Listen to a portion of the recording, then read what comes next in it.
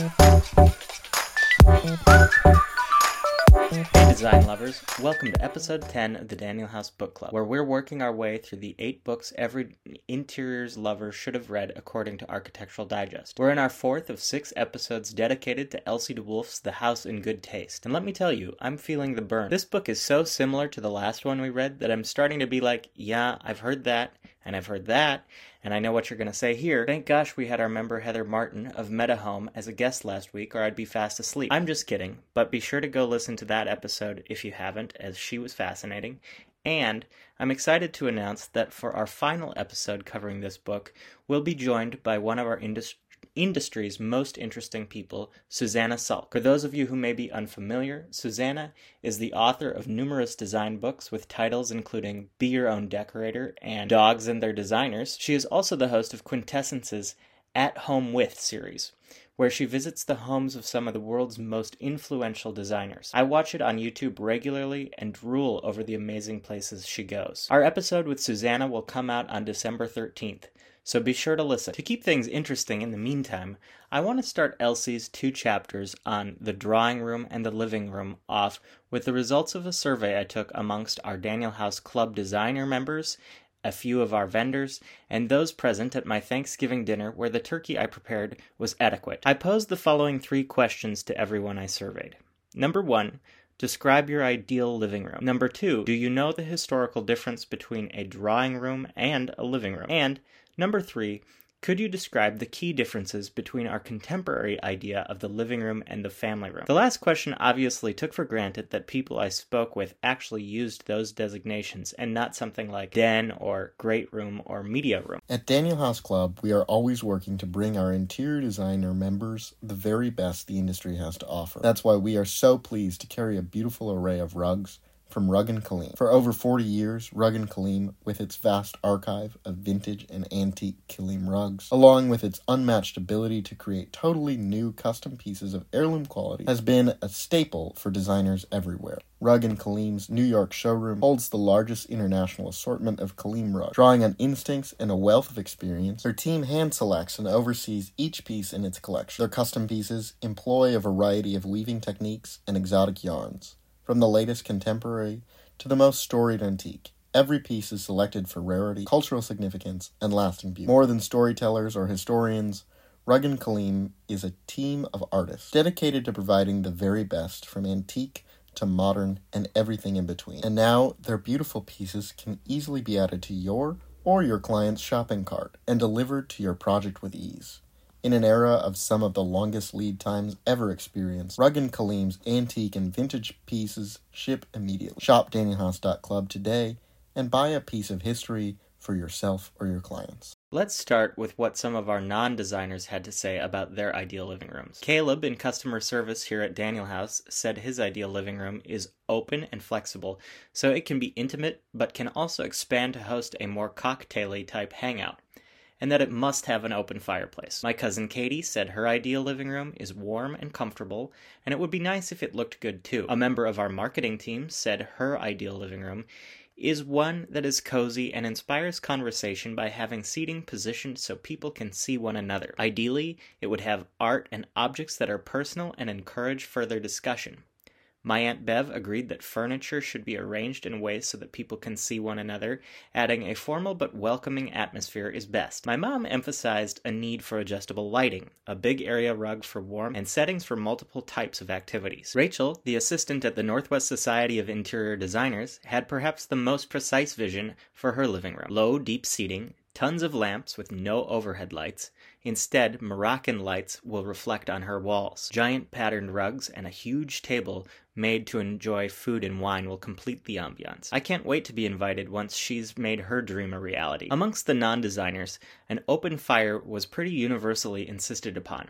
No one made any comment about what the actual style of the room itself should be. Now let's take a look at what our designers had to say about an ideal living room. Tom said a living room needs a fireplace, lots of windows, and he likes a modern aesthetic. Barbara said a good living room needs multiple gathering or seating areas, large windows, ideally with a view, and custom curtains that add warmth. She needs a fireplace too, and prefers light tones on the walls and furniture, complemented by amazing artwork. A custom wool rug would be very nice, and every chair needs to be accompanied by a little table. Ambient lighting is a must, and so are some fresh flowers. Finally, Deanna says when she's planning her client's ideal living room, it has to feel like home to them. It needs to function and be comfortable before it looks good. It's a place to relax and entertain, and it needs to serve that purpose first. Deanna typically aims for a neutral palette. I think these are all great responses on behalf of our designer members, and I'm offering a special thanks to each one of them who picked up the phone the day before Thanksgiving to give me their 2 cents. I hope you all had the happiest of meals together with your families. Almost no one knew the distinction between a living room and a drawing room. I got a lot of responses like, the drawing room? Well, I'm pretty sure no one's drawing in there. And that's something I've read about in really old books.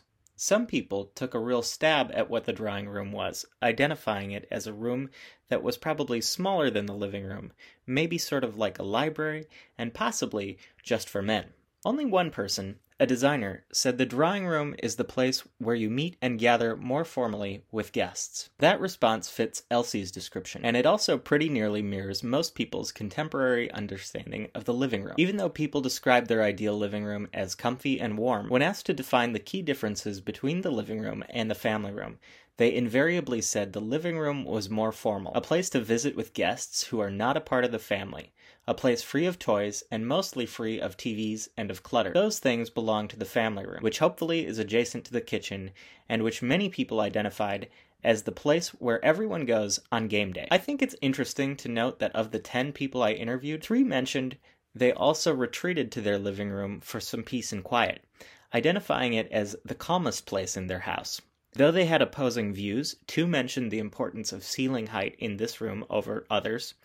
One wanted a low ceiling over a portion of their ideal living room, allowing an open upper loft for reading, and then a much taller portion with a huge stone fireplace for everyone to gather around. The other just felt the ceiling needed to be high enough to accommodate the biggest Christmas tree imaginable. The last 2 were not designers, but clearly people who had very distinct pictures in their mind's eye. I always think it's sort of fun to listen to designers describe an interior and then listen to a regular civilian describe it. On all sorts of other topics, designers are often pegged as dreamy and very visual.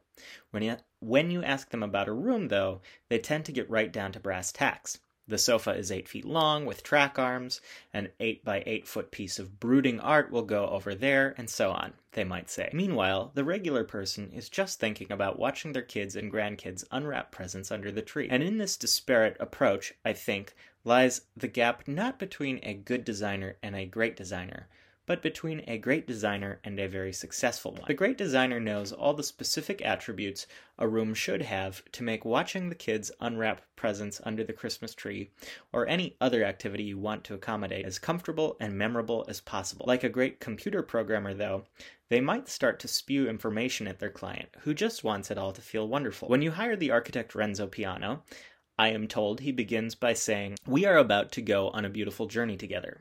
I have no idea how true this is, but the point is, he's not talking to you about the placement of a wall or a column or a window, but how you will feel along the way, and finally, how you will feel when the place is all finished. And Elsie does that all the way through this book. She gives you a few specific details, and then tells you how gay and happy and charming it will all be if you follow her direction. It's infectious because it satisfies the vision people have for themselves. With long lead times continuing to affect designers everywhere, we've implemented a bi-weekly in-stock email. Join DanielHouse.club and receive regular updates about our tens of thousands of products that are ready to ship immediately. Your clients rely on you to deliver on time. Let Daniel House Club help you surpass their expectations. Now, back to the show. Keeping in mind that her 20th century drawing room is our 21st century living room, and her living room is more like our family room, let's hear about Elsie's ideal now. For her, the ideal drawing room contains many comfortable chairs and sofas, many softly shaded lights, plenty of sunshine, well-balanced mirrors set in simple paneled walls, any number of small tables that move around, and a good writing desk, and an open fire. If you remember our survey, I would say it seems like not much has changed in 107 years. We got just about every single one of those attributes from our 10 interviewees, except for one, which we'll return to shortly. But first, a few more things we've already heard from our contemporaries. Elsie's ideal drawing room is a place for what she calls the elegancies of life. So it shouldn't be littered up with personal things like work baskets for knitting projects or magazines. Even if it is big, it should always feel intimate. And if it is big, it should contain a dozen conversation centers. By conversation centers, I think she means any place where 2 or more people can talk closely with one another. We didn't get exactly this in my survey, though many felt the room should facilitate multiple activities and be able to expand and contract on a whim. Elsie also says that no chair should be isolated. If it is, inevitably some shy person will go sit in it awkwardly. She says this is a missed opportunity for that person to have become animated by a better position amongst strangers. Everyone wants to be part of the action, but may be timid. Don't create a situation where their natural inclination will force them into social discomfort. I think this is more specific, very smart advice than we heard from others surveyed, but not really markedly different. The need for the living room to accommodate multiple activities was hit on by almost everyone I talked to as well, but again, not as specifically as Elsie addressed it. Her ideal drawing room includes a great writing desk that is not for family members, but is to be used by guests in what she calls social emergencies. That's a hilarious phrase that I plan to start using as often as possible, but I've definitely been in the shoes of the guest she's thinking of, not needing a pen and paper as her friends would have, but some good Wi-Fi and a place to plug a computer charger and respond to a quick email on something bigger than my phone. And great hosts have been able to provide for that effortlessly. It doesn't take much, but it really makes you feel cared for. On the idea of personal objects and toys or whatever, which several people touched on, Elsie does say that the moment an object becomes useful, it finds its place in a room. So, like a special jar or vase displayed empty draws the eye in a distracting way, but filled with flowers, it becomes great ambiance. Only one person I talked to mentioned the background of their ideal living room, declaring a need for wood-paneled walls to make it feel cozy. This is what I said we'd come back to, because 1 in 10 is not a great average. For Elsie, you've got nothing if you don't have some backdrop for all this stuff. Her ideal room is balanced by a pair of mirrors set into a rhythm of painted plaster paneling on all the walls of the room. You might think of this like a rug of a room. It's weird to walk into a room and find a sea of furniture sitting on the bare floor, but a big rug makes it all hang together. And rooms are 3-dimensional, so if this hanging together on the floor is important, imagine how important it is on the walls, which are actually at the level where your eyes are naturally directed all the time. A room really can't be complete without some consideration here, and not just for the room's sake, but for the sake of the people who occupy it. Does the background make the people who own the room look and feel their best?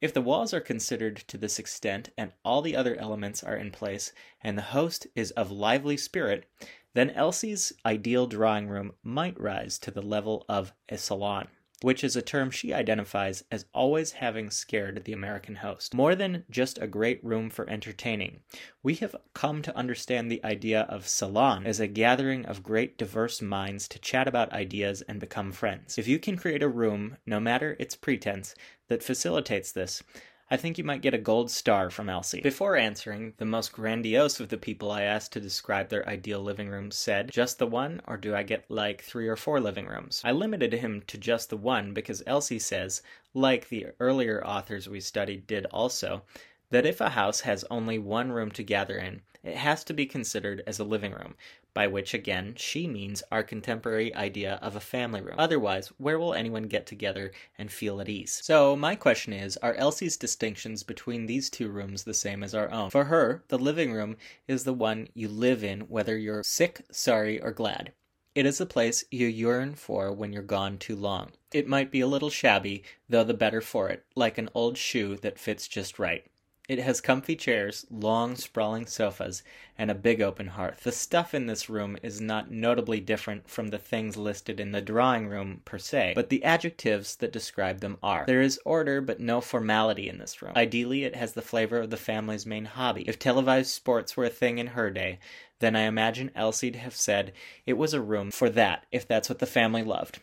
If they love to do puzzles or play games or drink wine, then it should be about those things. Maybe it's filled with well-read books, but not with decorative books the inhabitants would never actually read. This room grows over years and years out of the user's needs. Elsie says in the event the house is tiny, then one big room for all activities is less suffocating than a bunch of tiny ones. Today we know this kind of house so well, and we know that they can be some of the most fun or absolute worst places to be. She makes a suggestion that I hadn't thought of myself when dining and living all happen together.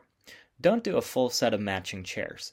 Find chairs that are similar but not exactly the same. Make it so when you are not dining, there is no indication that the table and its area are anything other than a part of the living room. So really, she's furthering this idea that the living room should accommodate many activities, and one of them may be dining. Even before the open kitchen was commonplace, as many of my interviewees pointed out when asked about the family room, Elsie was indicating how fun this connection could be. Well-scaled art can make a room, but it can break a budget. Enter the Pictorialist.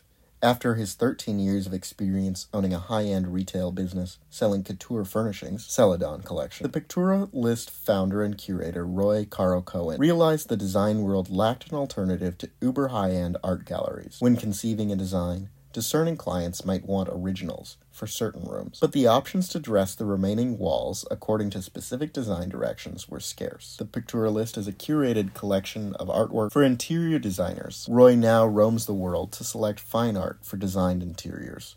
His intimate acquaintance with the tastes, needs, and sensibilities of designers, retailers, hoteliers, and the public enables him to say, "I help people create spaces they want to work, live, and love in." Daniel House Club is pleased to offer a selection of over 300 of the Pictorialist's beautiful pieces. Check out Kaleidoscope View by Alejandro Franceschini if you want to be totally mesmerized. At 54 inches high and 36 inches wide, it's sure to make an impact on any wall it graces. It's printed with archival ink on 100% cotton rag paper.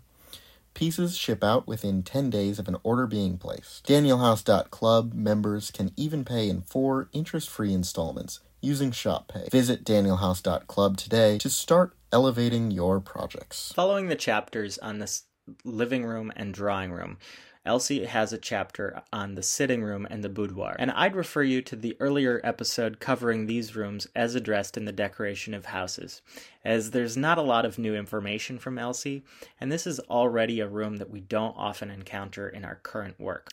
I didn't ask any of my victims about their perfect dining room, which is weird since Thanksgiving weekend is basically the Super Bowl for dining rooms. So I took an abbreviated poll just for a pulse. People were a bit vaguer answering this question than they had been about their living room, except there was some consensus about the need for what one person humorously described as deliberately poor lighting. Another just said dimly lit by a chandelier and aided by candlelight. What this indicates to me is there remains some sense of romance about dining around a table together, even if we tend to do it a little less frequently.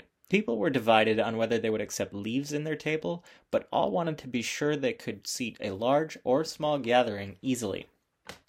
My mom said it was important that the room was large enough to pull the chair out and still walk around the back of it without feeling cramped, and again emphasized a need for dimmers on all the lights. In her dining room that she had when I was growing up, she had a sideboard built into an elliptical niche and a pair of angled china cabinets, which she also loved. And she liked that her dining room was right next to the kitchen, but not visible from it, and that nobody had to pass through the room to get to some other part of the house. Lastly, she liked that it had big west-facing windows, so the sunset was often visible at dinner time. Sunshine was one of Elsie's first prerequisites for a good dining room too, along with a generally light atmosphere. And she favored storage built into the walls of the room, rather than having buffets covered with displays of silver, which she really did not like. She said displaying objects that announced their cost was something only a braggart would do. Apart from a lot of natural light and her inevitable use of mirrors, Elsie didn't write a ton about how the dining room should be lit. But in looking through the photos she's included, big chandeliers hanging over the table aren't really to be found. Instead, there are little sconces mounted on the walls, and candelabra and candlesticks with little shades. Interestingly, I see a lot more chandeliers hanging high over her drawing rooms. Again, Elsie indicates a need for the color of the room to make the host look their best. Especially in a dining room that doesn't have a lot of natural light, she often relied on color to make an impact. If there was a lot of light, dark or painted paneling was nice, with simply plastered beams overhead. She did also like dining rooms covered in mural papers, as long as they weren't too realistic. There are a few practical things about the dining room layout that Elsie preferred, including having openings to the room at the ends of a wall instead of in the center. This allowed her space for consoles and cupboards and opportunities to create symmetry through paneling around an open fire. She did not like the use of high-back chairs because they made serving very clumsy. In other rooms, she worked to avoid much pairing of objects, but in the dining room, she'd pair all kinds of things. Porcelain jars, candlesticks, a pair of cupboards flanking the fire. There were some things she thought illogical to pair, like clocks, as only one is needed to tell the time.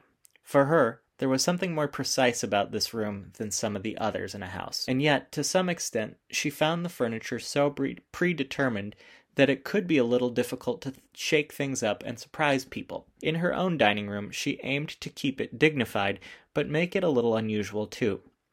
She pointed out that very often, even a new family had already inherited or selected their dining sets. Even today, I find about half the time a client already has a dining table that belonged to some relative and is important to them. Rather than use the entire set, Elsie might use the table and paint the chairs or find different chairs. She was a big advocate of painted furniture and had her own dining tabletop intricately painted with scenes of trees, urns, and balustrades. While she didn't like buffets with storage occupying floor space of the room, she did love console tables, which could be used as part of the serving process, but did not really look specific to the act of dining.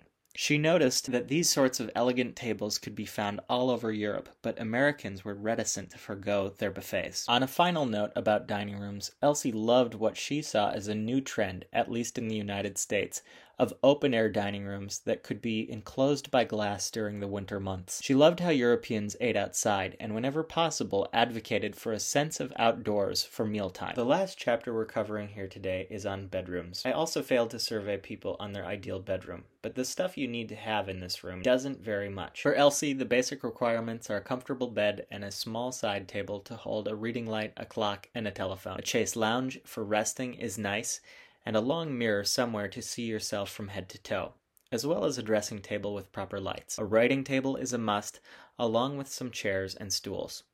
Wouldn't a writing table in every bedroom have been nice when the pandemic hit? Remember that desk down in the living room reserved for guests with social emergencies? You wouldn't have had to spend the last 2 years working at it while your kids ran around you if you'd also had one in your bedroom. Though I'll admit sleeping and working in the same room would probably fry my nerves. Anyway, this list of basics is a little longer than our current list, but not by much. As we've heard from others, Elsie prefers the suite of rooms to one very large room. The boudoir or sitting room, bedroom, dressing room, and bathroom are all connected to one another and accessible via an antechamber or vestibule that separates this grouping from the main hall of a house. In this room too, Elsie likes light colors including gray, white, and cream, and prefers to reserve pattern and color for the curtains and the bed. In the old days, aka medieval times, she reminds us any furniture that wasn't portable was not really very important. The bed was just a crude wooden frame intended to be covered in expensive fabrics, usually all the way up to the ceiling, that could be removed and traveled with at a moment's notice. She reminds us of this really just to make another case for the use of chintz, pointing to the 1760s and the beginning of printed chintz production as the time when the bedroom began to evolve into something most in line with her current expectations of design and hygiene. She says sometimes patterns that do not have a super obvious repeat work nicely on the walls, but she really likes to use them for curtains because when they hang with ripples obscuring the repeat, they're never tiring to look at. For a similar reason, she advises against hanging a lot of small pictures on the walls of your bedroom. Some can be framed and sit on a table or desk, and if you need small pictures, you should group them so they don't make little dots all around the room and become distracting. And this concludes our summary of today's chapters. Join us next week as we discuss the dressing room and the bath, the small apartment, reproductions of antique furniture, and objects of art. If you'd like to read along, please visit danielhouse.club and click the Club Bulletin tab to find the blog post titled Club Bulletin reading schedule. While you're there, consider joining the club. It's a powerful tool that helps designers profitably procure great products for their projects. We'll see you next week.